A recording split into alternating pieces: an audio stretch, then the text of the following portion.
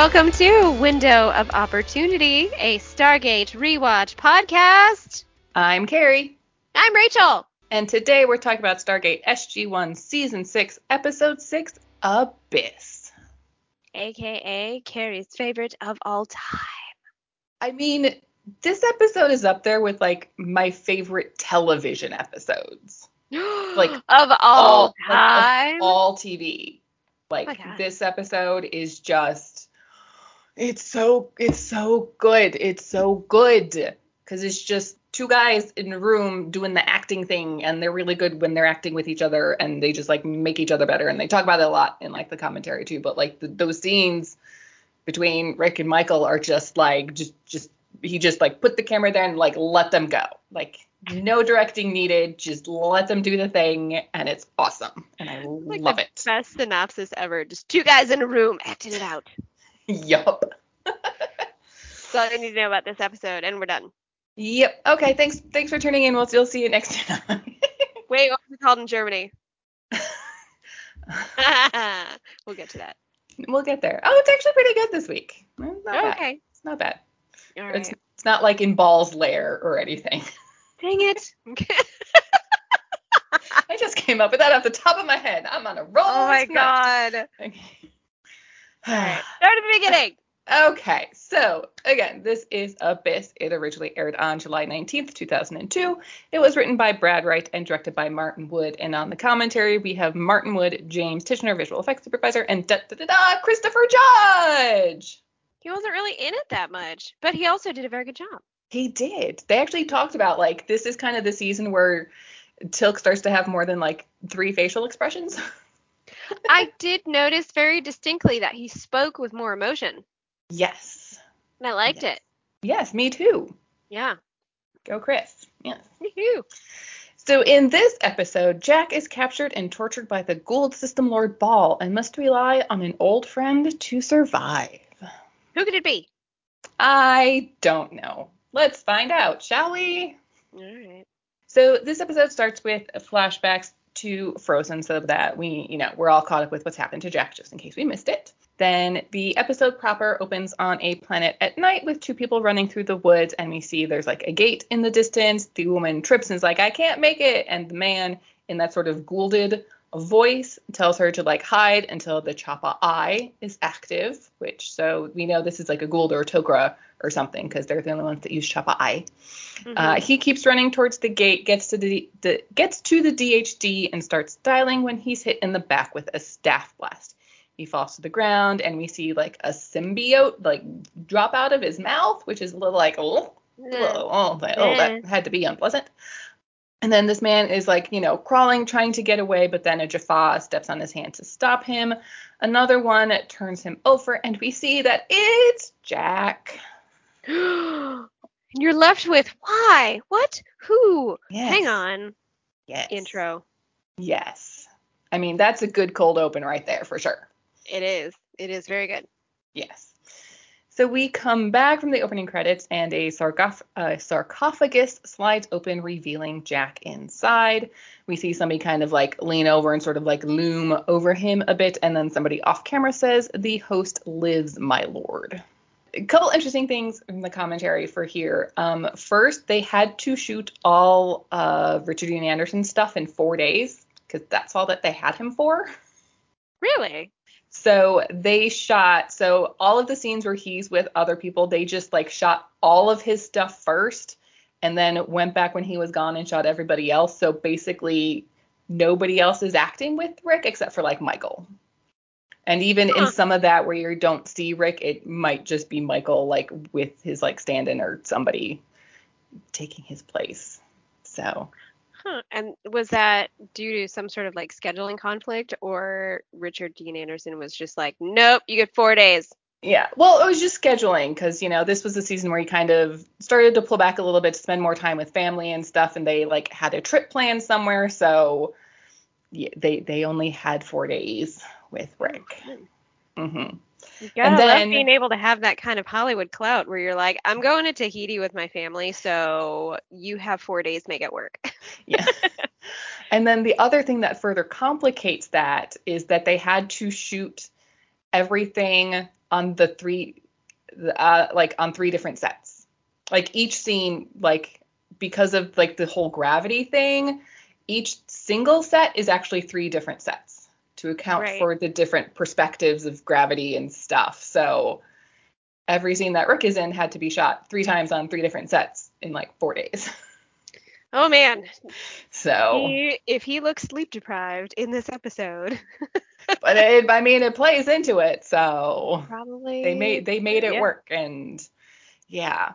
And sort of like speaking of the anti-gravity stuff, one of the special features is there's like the director sort of like behind the scenes production diary thing where Martin Wood goes into detail about how the sets were built and worked and all of that stuff if you're interested in the technical aspect of how all of that worked.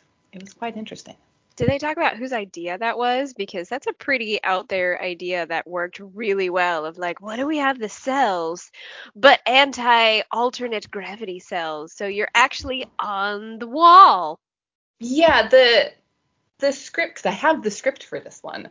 The script isn't quite what ended up being. Like it does detail like there's like weird things. Let me see if I can find. Yeah, it just calls for. It says so like when they take him back to the cell, it says Jack falls into the room, literally rolling down the floor toward the far wall, just as he did in the torture room against the grate with an artificial gravity field. We move inside the cell and tilt so that the far wall becomes the de facto floor and the entrance to the cell becomes the open ceiling. Mm. So it's sort of vague, but also, hey, there's a weird gravity thing going on. And so then it just went to the production designers to be like, what do you want to make this set look like? And they're the ones who came up with that. And they did actually build a gimbaled cell that actually like tilted so he could actually like slide down the wall and stuff when that actually happens like in camera. Oh, so fun. Yeah. It was really cool. Yeah. There's a lot of good technical stuff in like the commentary and the behind the scenes thing in this, if that interests you. So if that's your thing. Yes. Nice. So, okay, moving on. So we then go back to the SGC where there is an incoming wormhole and it's the Tok'ra and Hammond's like, finally. And we see Counselor Thorne come through and Hammond has a go at him because Jack was supposed to be back by now. Where the hell is he? And well, Thorne doesn't exactly have good news. Uh-oh. Up in the briefing room, Jack apparently just like walked out of the Tok'ra base one day and nobody noticed. There's still a lot of tension between Thorne and the SGC about this whole thing. We get like Dr. Fraser's there as well, and she and Sam both bring up that there's no way Jack would have been able to control the symbiote, so whatever compelled him to leave was the symbiote's fault. This defends Thorne because that sort of makes it sound like the SGC are accusing Kanan of being a Goa'uld, and Kanan was a brother to him, and blah, blah, blah.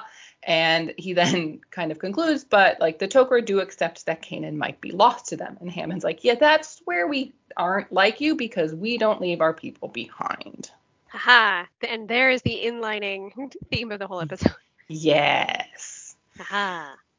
So we then cut back to wherever Jack is, and he's dragged into a room by a couple of Jaffa. They stop at a platform, they push a button, something happens, and Jack gets pulled forward to the wall, which is the floor, because there's some weird gravity thing happening, and it's really cool. And Martin talked about how they sort of played with, do they actually want to like somehow like prop Rick up on the wall? Do they want to like make this like actually have him lying on the floor with the camera above? And they ended up doing it with him laying on the floor because when you are lying on the floor, gravity like, you know, pulls your clothes back and pulls your skin and your hair and stuff. They definitely need to make it look like gravity's pulling him down. So right. yeah, so that set was on the floor with the camera above looking down. Oh, Neil. Yeah. Yes. Yeah. Then Lord Ball comes in. R.I.P. Cliff, we miss you, dealer. Jack and Ball, they kind of, you know, posture at each other a bit as they're both wont to do when the situation calls for it. We then see Ball pick up a knife and approach the edge of the platform, and like the tip of the knife gets kind of like pulled up because Ball's just kind of loosely holding it at the end of the hilt, and Ball lets it go and it like flies, something, hits Jack in the shoulder. Once again, Ball asks who Jack is, and he's just like, Jack O'Neill, 2 L's, as he always does. And Ball believes that Jack still knows whatever it was that Kanan knew. And Jack's like, I know less than you think I know. Okay, yeah, okay. And Ball asks why he's there, and Jack has no idea, and Ball drops another knife into Jack's other shoulder. What I like about the scene is it's another scene where they're playing with the fun gravity thing. So you know that Yes. it's not exclusive to the prison cells. Yeah, it's like this whole base is weird gravity all over it. Yeah, it's pretty neat. It is cool, yeah. Ball continues with wanting to know why he's there. He's obviously been there before since this place is like super duper top secret. He was able to evade the personal guard, and he also managed to kidnap Ball's slave. All right, like enough. Jack is over this. The absolute last thing he remembers, being sick, the Tok'ra putting his symbiote in him, and that is it. But, Ball doesn't care. He's still going at him. Jack still doesn't know anything. Ball doesn't care. He can kill and revive Jack over and over again as often as he wants. And once Jack tells him everything, then maybe he'll actually let him die. And we get one more knife flying at Jack. Presumably the death blow. Yes. Would you like possibly too much information about Ball? Would I? Would you? I don't know. I would. Okay. All right, cool. So Baal is a fertility god from the Canaanite pantheon of gods. So the Canaanites are like the people of Syria and Palestine around 3000 to 300 BCE. Mm-hmm. The word Baal itself it's just a noun that means owner or lord that was often used like more generally as like a group of things. Some examples I found were like a ball of wings was just a winged creature. So Um, this is, but so this is Baal, not yeah, Ball. So correct. I always wondered why they didn't give it a weird like ball or ball, but it's just ball. Yeah. Ball. Daniel pronounces it a little differently when he says it slightly more Baal a little bit. Yeah. He has a slight anyway.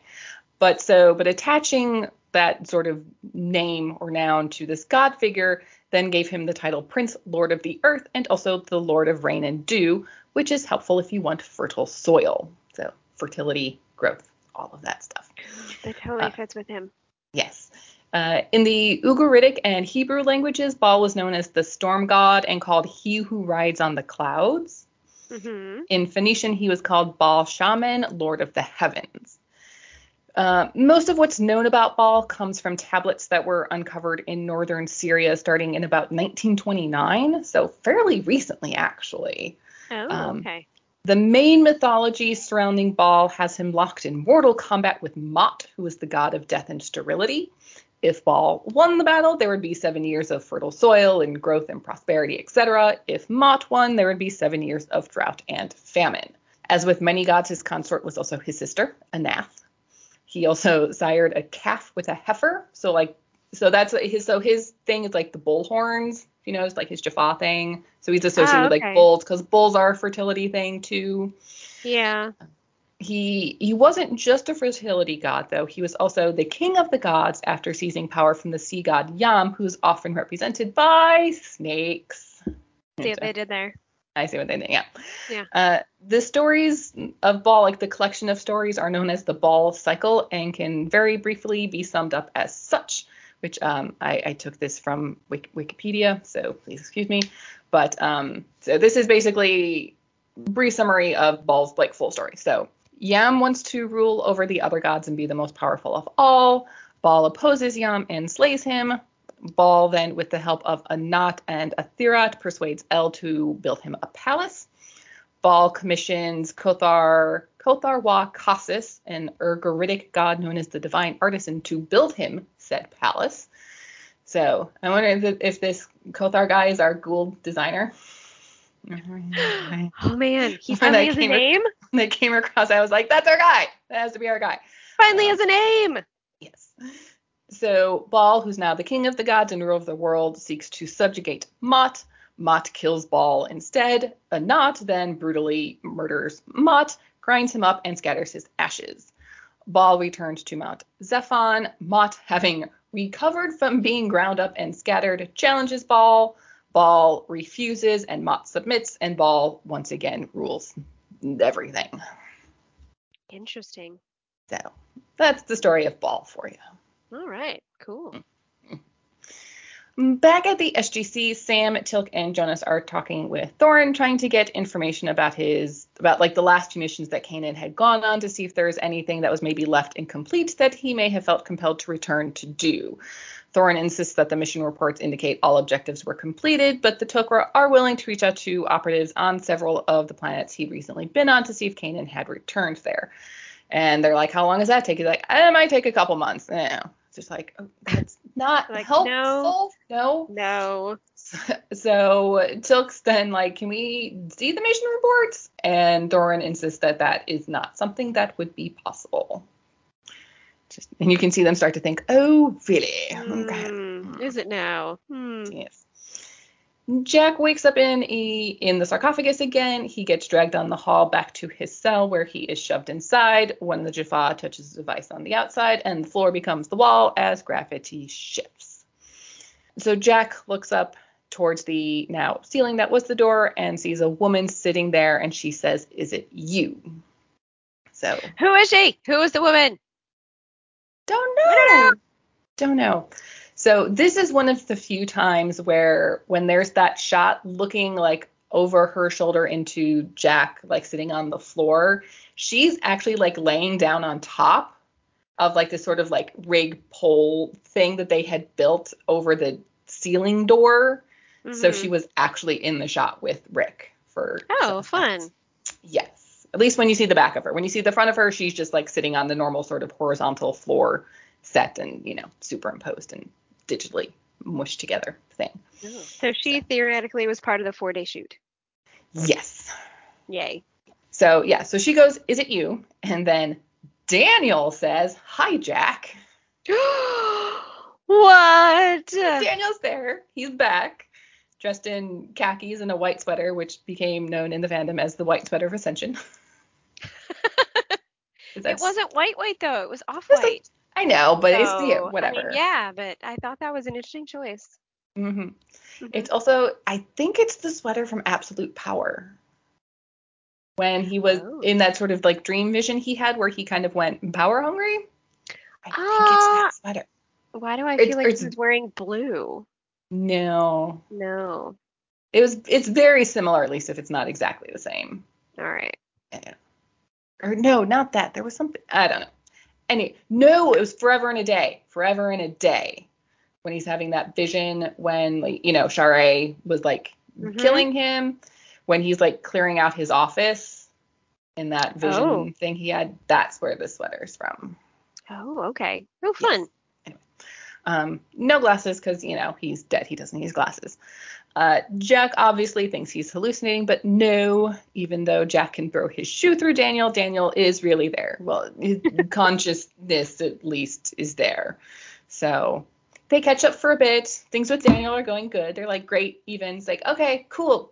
Awesome. So can you get Jack out of here? Like, can we go? And it's like, no, he can't do that. It's like, well, he can, but he can't. Like, he's not allowed to interfere. And then Jack's like, well, what use are you? So he's there to offer comfort to his friend in need. And Daniel kind of politely asks again if Jack is sure that he has no idea why he's there. And no, he really, honestly, really, really doesn't. Well, something about a slave. He kind of knows what she looks like, but he's never met her. And this is where they start in the commentary with lots of discussion about how well Michael and Rick play with each other and bring out the best in each other when they're doing these talky scenes. And it's, yeah. Did they talk about it all, how it was having Michael back on set?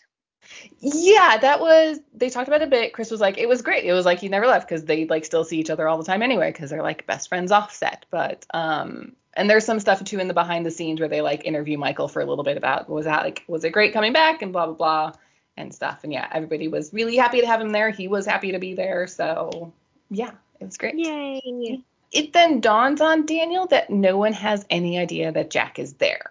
And they couldn't rescue him even if they did because this place is a fortress and Ball is going to just keep torturing and killing Jack over and over again until Jack ceases to be of any use to Ball. But by like that point, because of, hundreds of times in the sarcophagus, who knows, he'll cease to be the Jack O'Neill that everybody knows and loves. Anyway, and there's no way Daniel's going to let that happen. He's going to help Jack ascend. I found it very interesting that that was where his brain went. Like, aha, we're just gonna have you ascend because that's the easiest way. I know, it's kind of like, that's kind of a big leap, but like, I get it because he can't do anything, but he can help Jack on this path that he took, you know? Right. I thought that was, of course, where he would go because that's what ultimately saved, quote Yeah. unquote, air quotes. I'm quoting right now with my fingers. That's what, saved him. So surely that's the way to get Jack out of this mess. Right. Exactly. Makes Yeah. perfect sense. Yeah. Yeah. Mhm. No. Okay. Back at the SGC, Thorin has been invited to be their guest until he's able to provide them with the mission reports that they want.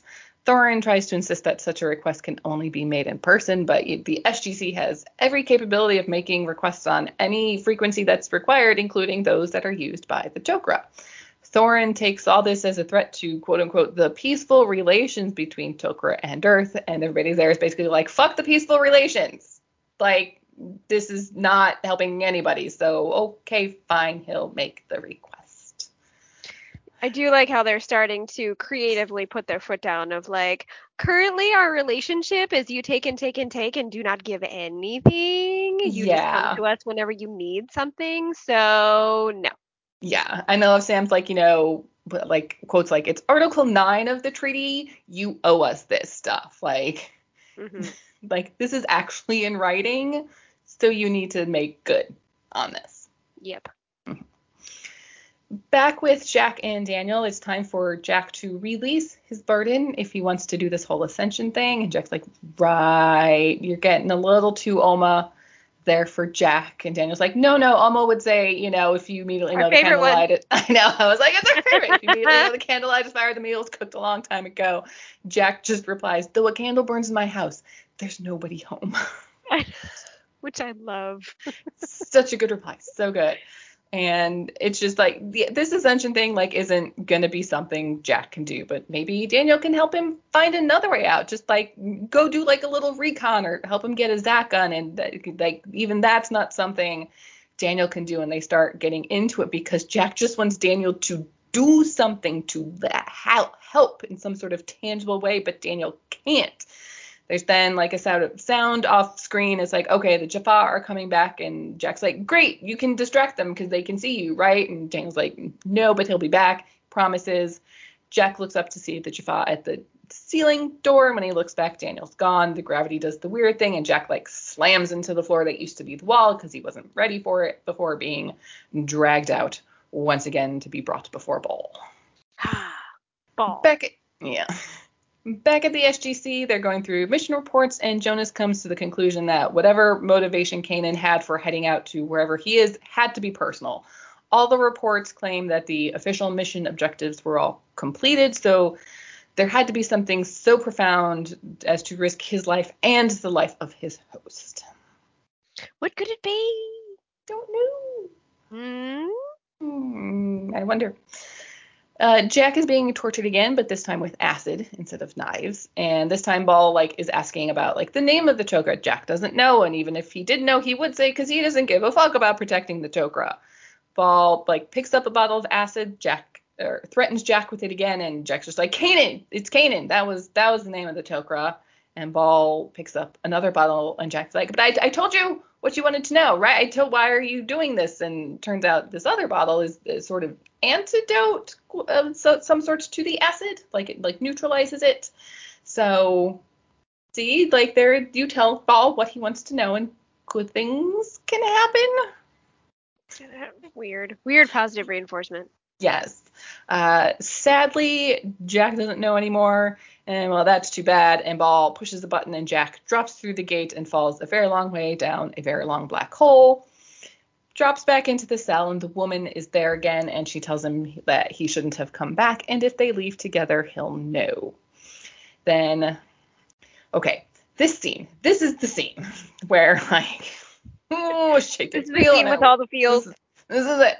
Well, this one and the other, but like this is where it like really starts to get in. So Daniel's there, the woman's gone, and according to Daniel, like she never was there, but Daniel's back, and Jack's like, then do something. Like, do something, because Jack just like Jack can't understand where Daniel's coming from, because if the roles were reversed, Jack would have blown this whole place sky high to save Daniel, and it just keeps escalating to, Daniel's like, you wouldn't do that. Jack's like, yeah, hell yes, I wouldn't, blah, blah, blah. And he gets to the point where Daniel's like, you're better than that. And Jack's, that's where you're wrong, is just like, goose, it's so good. It's so good. So good. Sorry. It is a very delicious acting Yes. moment. Yes. It's like, we know Rick is good with like the quippy, funny bits and stuff, but when he gets his like chance to like really sink his teeth into stuff, like, he knows what he's doing. Okay. And I love the writing in this because it's all, it's one of those moments where obviously Jack doesn't like exploring himself and his thoughts and his Yeah. feelings and whatever. So the only time that stuff ever comes out, it's like one of those Rorschach things when you're having a fight and all of a sudden something comes out and you're like, I didn't even know that was there. Yeah. Yeah. There's a bit in the script book where Brad Wright talks about it. Apparently he started as actually like a playwright. Like, he didn't start as like a television writer or anything. And writing for stage is very different than writing for television.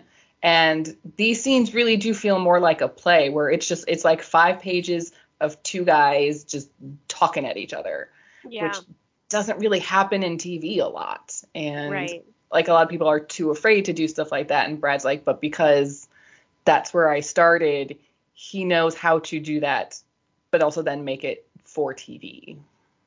Yeah, Yeah. it was a very good progression. I liked it. Okay. Yes.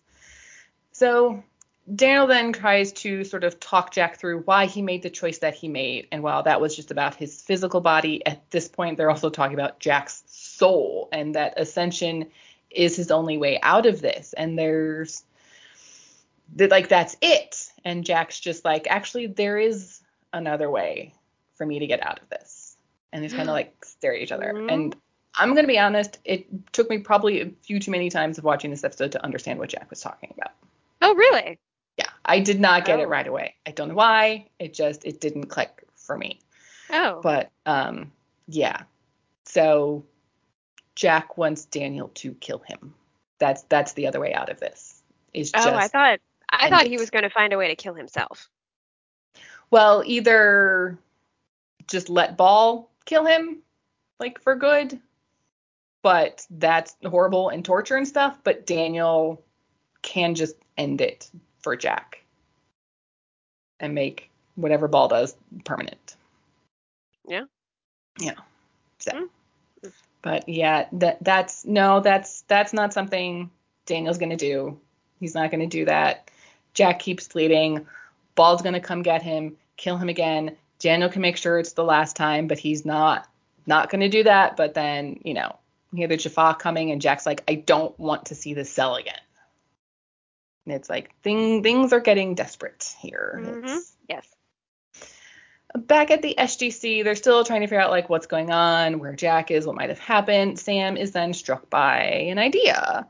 The mission where Kanan went undercover in Ball's outpost, he used Ball's Lotar to get a lot of the information he needed about this place. He was even able to get access to Ball's personal chamber. And Tilk's like, well, why would he do that? Just speaking about the Lotar. And Sam's like, why would she do that? Turns out his Lotar is a woman. What? Rise.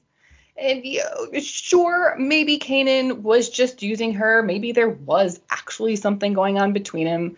But, that's not something that would be sufficient motive for Tok'ra to do what Kanan has done, like just run off back there. But the relationship between a Tok'ra and host is much more truly symbiotic, and Kanan would have been, as Sam says, confronted with every thought and belief that makes the Colonel who he is and be forced to judge himself by that same code of honor, including the fact that they don't leave their people behind. What? Full circle. Full circle. It all comes back. Now we get it. Now we know what's going on. Now we know. So, back with Jack being tortured, the woman, who we now understand to be the Slotar, is back, and she's now very close to Jack, and he looks like so strange to her now. And then Martin talked about the scene didn't really play out as they wanted it to because, again, they didn't have enough time, but he wanted, like, her face to actually morph into Ball's face, like, in camera rather than, like, Ah. cutting away to Ball. They Hmm. just, again, they just didn't have the time. And also, like, logistically, if Ball was that close, it wouldn't have worked because of the gravity thing. And, Right. yeah, so Yeah. that's what it was, like, supposed to be. Hmm. I mean, it's not bad, but it's just, it's one of those things where the person who has the vision is like, it wasn't quite It's my not vision. my It vision. wasn't my vision. Hmm. So Jack, he's completely resigned at this point. He's basically given up. He doesn't know anything. He won't know anything. But Ball still believes the information is in there somewhere, and he will get it out. There was also talk in the commentary about just like how good Cliff Simon is as Ball, and how because he kind of has a completely different approach to like the Gould that everybody else has had up to this point. Like everybody else has been sort of very big and loud and bombastic, and he's just like, I'm all powerful. Why would you not be afraid of me? You don't know what I can do. Mhm. I know what I can do. I have nothing to be afraid of. It's that sort of quiet menacing thing, Yes, he you was very know? good. Yes, and Mhm. about how like when he smiles, there's still that like a little sparkle in his eye that kind of nobody else really has as a Gould. It's like, yeah, like he smiles and you're like, don't smile. I don't like, why are you smiling? Like, stop Yeah. smiling. It's Now like that. it's even more menacing somehow than like Yeah. not smiling. He Um, is my favorite. yes, mine too, for sure. Mhm. So back at the SGC, the three are trying to convince Hammond and Thorne that Jack is in Ball's fortress. Thorne seems hard-pressed to believe that this is all because Jack would never leave somebody behind, and Sam manages to kind of talk them around and convince them that, yes, that is what's going on. There's no other place for Kanan to have gone. And then they move on to trying to let Hammond, like, let them go and rescue Jack. And Hammond's like, no, I've studied the plans. There's no way anybody's getting in there, even a big force, small force, like there's nobody and no way to get in there. Plan So B. Plan plan it. F. Plan. Plan M, I think at this point. I don't know. Well, no, that's the hardest thing gets naked in Plan M. It's not Plan M. Okay. Anyway, um, so we can then again get Jack waking up in the sarcophagus, but it's a slightly different shot than we usually get, where the camera's actually like inside the sarcophagus, like looking sideways at Jack. So we get just a slightly different perspective because this is a thing that's happened a few times. Let's make it a little different. He gets dragged back to his cell, falls to the floor, and just sits there like completely devastated and alone because Daniel's not there this time. So how long do we want to assume Jack's been there, and or how many times has he been in the sarcophagus? I don't know. I think in the script it says that like in the mission report thing that like it's supposed to have been like they've been up all night reading the mission report. So for them it's been like a day, 36 hours. But again, they didn't notice Jack was missing for some unspecified amount of time. So a few days at least. Yeah, but I don't know. But All yeah. right. Mm. We then cut over to Tilk, who is in Kelno-Reem and wakes up seemingly with an idea. He goes to General Hammond's office and he's like, I've been thinking about how to rescue Jack, and he believes it would take the power of a Gould mothership to accomplish such a thing. And Hammond's like, too bad we don't have one. And Tilk is like, but there are a lot of system lords that do. Hmm. As he mentally strokes his devious beard. Yes. Jack is being tortured again, and still the only thing he knows is Kanan's name. He then starts calling out very weakly for Daniel, and my heart is just being torn out of my Oh, it chest wasn't and that. stomped on. Like, I'm surprised that Ball just like let that one go. Of just eh, like, oh, it's delirious. His mind is instead of being like, oh, who now? What now? Who is this? Dane, what? What Yeah. information are you giving me? Yes, that was But interesting. instead, he was just like, you're crazy. Let's put him back. Yes. Back at the SGC, the Tok'ra are threatening to cut all ties with Earth, which at this point, fuck it, they don't care. The SGC's done with the Tok'ra fuckwittery and all their shit, whatever. So basically what they've done is send the plans to Ball's outpost to Lord Yu, along with like a message of some kind. There's no way to know for sure that he'll do anything, but the other system lords have long known he's had the secret outpost and they don't like it. So Tilk seems quite sure that you will take out the power Who generators. will? Me? Lord Me? you. No, Oh. not you. Oh. Oh yeah. So, Okay. and Confusing every time. yeah. And so taking out the power generators, I mean, it won't do much, but it will at least give Jack a fighting chance, and that's all he needs. Yay. Daniel is then finally back with Jack. He's sorry he was gone, but there was something he had to do. Wonder what that was. And Jack, Okay. What was it? Because he's just been observing this whole time. he sprinkled little things like Sam and Tilk. So we're supposed to believe he was behind He them was the having their inspiration. mental Yeah. realizations of, Yes. hmm. Yes. Mm-hmm. That was not made nearly enough apparent if that was supposed to be the idea. Okay. I'm pretty sure, but yeah. Okay. Yeah. So Jack he's done.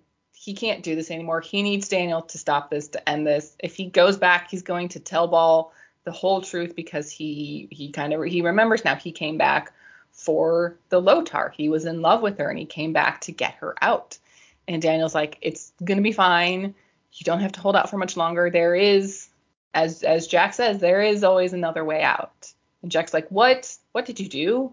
He was like, I didn't do anything. It was all Sam and Tilk. Even Jonas helped a bit. They thought of something. Mm-hmm. So there are then some like far off sounds of explosions. And Daniel's like, this is, it's your fighting chance. And then we hear off camera, Jafar yells, Lord Yu attacks. So Me? no, not you, Lord Yu. Dang it. Jack looks away. When he looks back, Daniel's gone. The room starts to change the orientation again. Lights are flickering. Jack like braces himself as the room tilts back to like upright. Heads towards the door to his cell. A Jaffa approaches. He takes him out, grabs his Zat, starts making his way through the halls, and comes across the cell with the Lotar in it. He stops, begs her to come with him, and she's like, I know, but grabs her hand and off they go. The screen fades into white. That looks like that sarcophagus lighting fades out into Jack lying down, but it turns out this is now a bed in the infirmary in the SGC. Yay!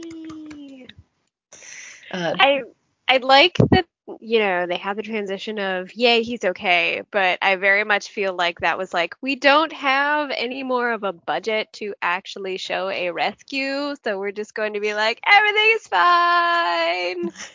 Cut to everybody's okay. Yeah.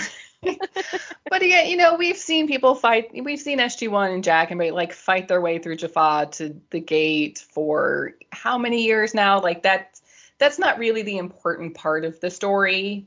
Is Right. like, I just found it pretty funny how that, yeah, because that's usually like the climax of like the big moment of like the reunion and they get him, or like, oh, there's somebody that pops out of somewhere and you have to get in it. He's gonna jump for the doorway. Is he gonna, there's always like some sort of yeah, big moment like that. And this time they had none of it. They were nope, having none of it. nope, nope. Yeah. So the rest of SG1 are there, and Jack might have some withdrawal symptoms, but he should be fine. We find out that the Lotar was named Shallan, and she's decided to stay with the Tok'ra. And Jack's like, hey, I'm trying to sleep here. And they're like, oh my God, you're awake. It's so great to see you. We're glad you're back.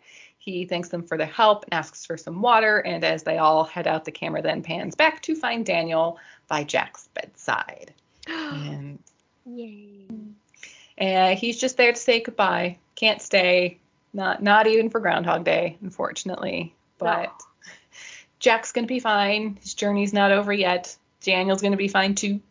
Sam comes back with a cup of water, and Daniel has, floated off wherever he goes. Jack thanks Sam for the water. Then he looks up at the ceiling and thanks Daniel. As we No. fade to the end. So, The most interesting thing that I think about this episode is Daniel really could I mean they don't have anyone else see him. Daniel could have been just Jack's coping mechanism. But he wasn't. I know, but he could have. But he Like wasn't. but you could think about it either way. I guess. You know, But because they then have where those did fan they have all those fan theories where they're like, no, no, no, this person was just in the other person's mind the whole time. In this one, you really could think of it that way, that he was just his coping mechanism. No, I don't know. That is what you are having none of. I'm having none of that. Nope. That is not what happened. He was there. He Nope. saved him. He was Yes. awesome. Yes. Michael Shanks was in the room. Yes. Yep. And like they did talk a bit about how they took inspiration from the episode Ascension with Orlin, where like whenever Daniel appeared, it was just like he was just there. There was no sort of like effect or like noise. Yeah. He was just there. And they just did, the old tricks of just having, Michael Shanks standing like right next to the camera where he's like off screen and then the camera pans and then and then he moves and the camera pans back and there he is. Like there were no like there weren't even like special effects for like Michael suddenly appearing. He was just standing slightly out of frame. And then there he was. And Yeah. It was good. Yep. Yep. Mm-hmm. Michael Shanks was nominated for a Leo Award for Best Male Guest Performance in a Television Series. What is with all these nominations and no wins? I know. Criminally under awarded. It's such a What is shame. happening? Because it's science fiction and blah, Ugh. Ugh. Fine. So, yes. So the title Abyss, several meanings, I think could apply in different meanings depending on sort of like what you take from this episode. So the most common one is, an immeasurably deep chasm, depth, or void, which there is that big, thing behind the grate that Jack was laying on, being tortured. In the book of Genesis, the abyss was the primeval chaos out of which the earth and sky were formed, which, God's ball, chaos stuff. But also it is also the abode of evil spirits or hell. So Jack, I would say Jack is definitely in hell. Yes. In all of those things. Yes. So just a couple fun foreign territory titles. Most of them were just abyss in whatever language it was. But in Czech, they called it cell, as in like the cell that he was in. Mm-hmm. Okay. And in German, they called it on the brink. Really? They actually got creative with this one? They did. What? Yeah. On the brink of what? Death, life, decision making, everything. All of the above. Yes. On the brink of the abyss? On the brink of the abyss. Yes. Mm-hmm. Jack falling into, a mental abyss of sorts. Mm-hmm. Yes. Yes. Yeah. Okay. Interesting. Yes. We have an email about this episode specifically, and then a comment about Nightwalkers, last week's episode. Which would you like to go through first? This one. Okay.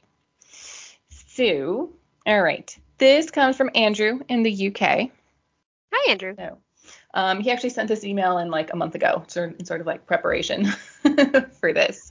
Oh, that's fun. So, it's obviously a big episode for the fandom, but also a very emotional episode too. I find it difficult to put into words, so feel free to ask clarifying questions. So, I feel this episode shows what the show is really about, the friendship between Jack and Daniel. Bold statement, but all the core storylines and characters hang off their friendship.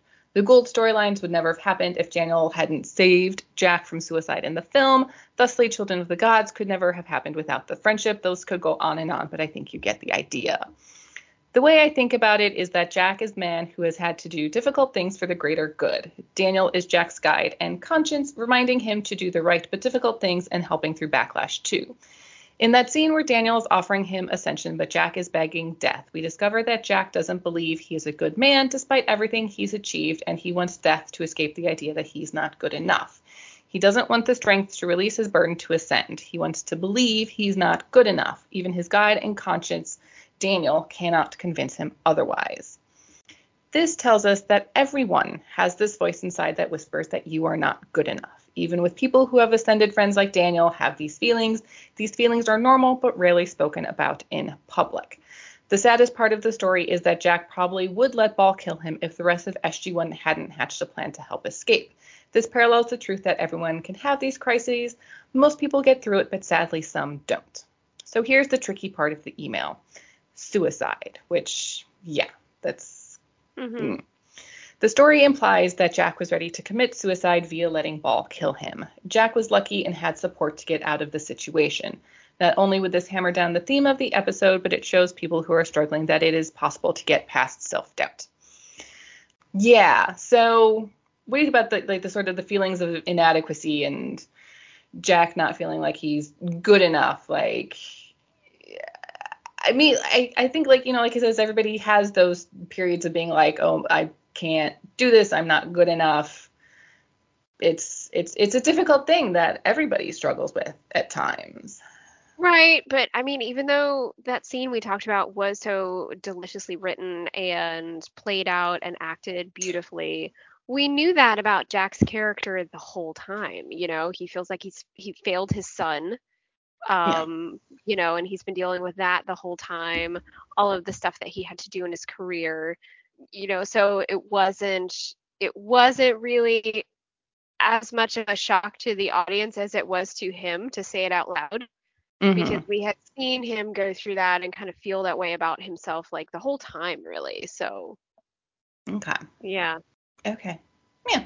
So just FYI, there will be a link in the show notes for like international mental health helplines if anybody is feeling bad about themselves and needs help. There are people out there who are always willing to help. Please reach out and, find the support that you need, because there will be somebody there to help through it. Do you think this episode would have been made more or less interesting if Jack had decided to try to ascend and just kind of got interrupted with the rescue plan?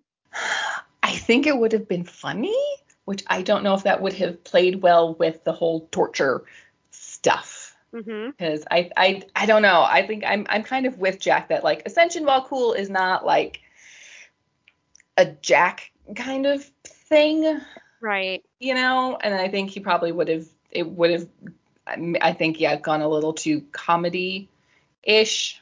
Mm-hmm. That, yeah, would not have played well with the rest of the events of the episode. Right. Yeah. They very Yeah. much wrote these really well to their characters. Oh, yeah, very much, yeah. Yeah. Yeah.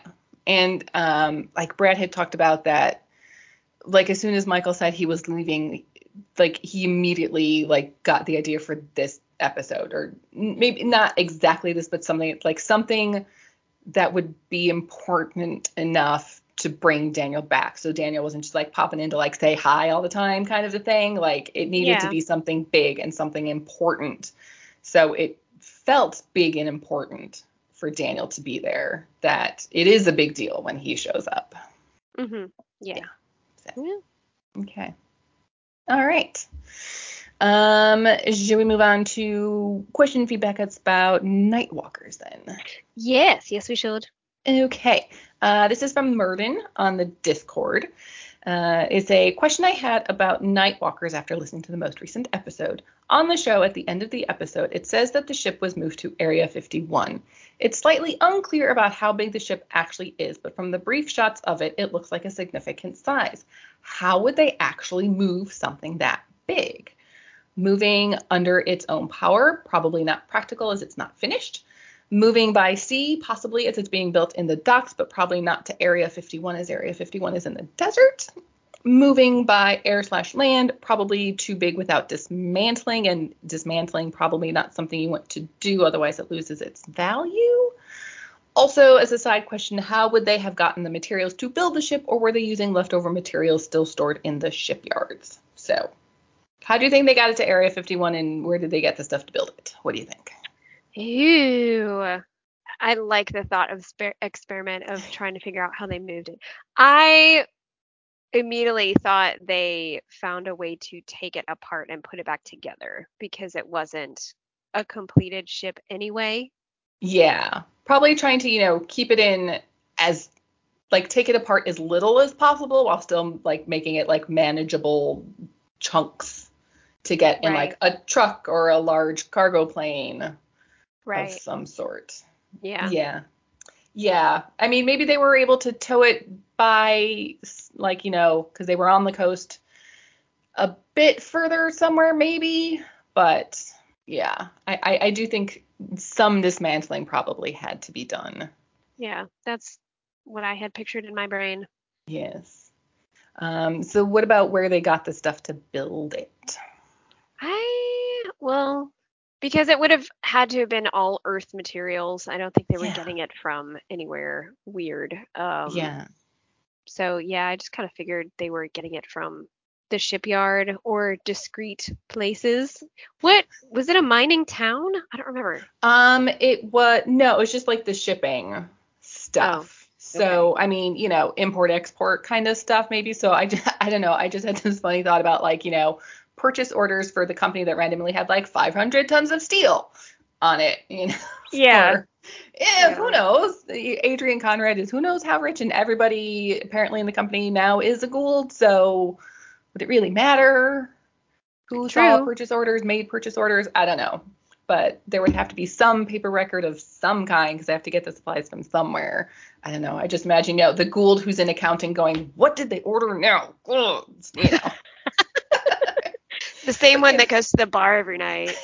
That is so Yes. funny that they're all hanging out there. Yes. Yeah. Accounting Gould. Oh, Somebody had to be doing it. yeah. Anyway. How did, okay, I may have completely missed this about the Mhm. episode, but where did they actually get the plans to build it? I think they just drew them. So, okay, so So, they had it in their inherent Gould gene memories? yes. Okay, alrighty Something. then. Yep. All Mm-hmm. right. Genetic memory for the win. Yay. We, Yeah. Okay. I think that's all I got. Any final thoughts on Abyss? none. It was Okay. brilliant. Yes. It's the best. Love it so much. Yep. Okay. All Yep. right. Well, thank you everybody for listening. As always, you can find us on Instagram at SG_rewatch and now on Discord. Please check the link in the show notes. Or you can send us an email at woo, that's WOOSG rewatch at gmail.com. Don't forget to rate and review us, please. And we will see you next time for Shadow Play. Bye. Bye.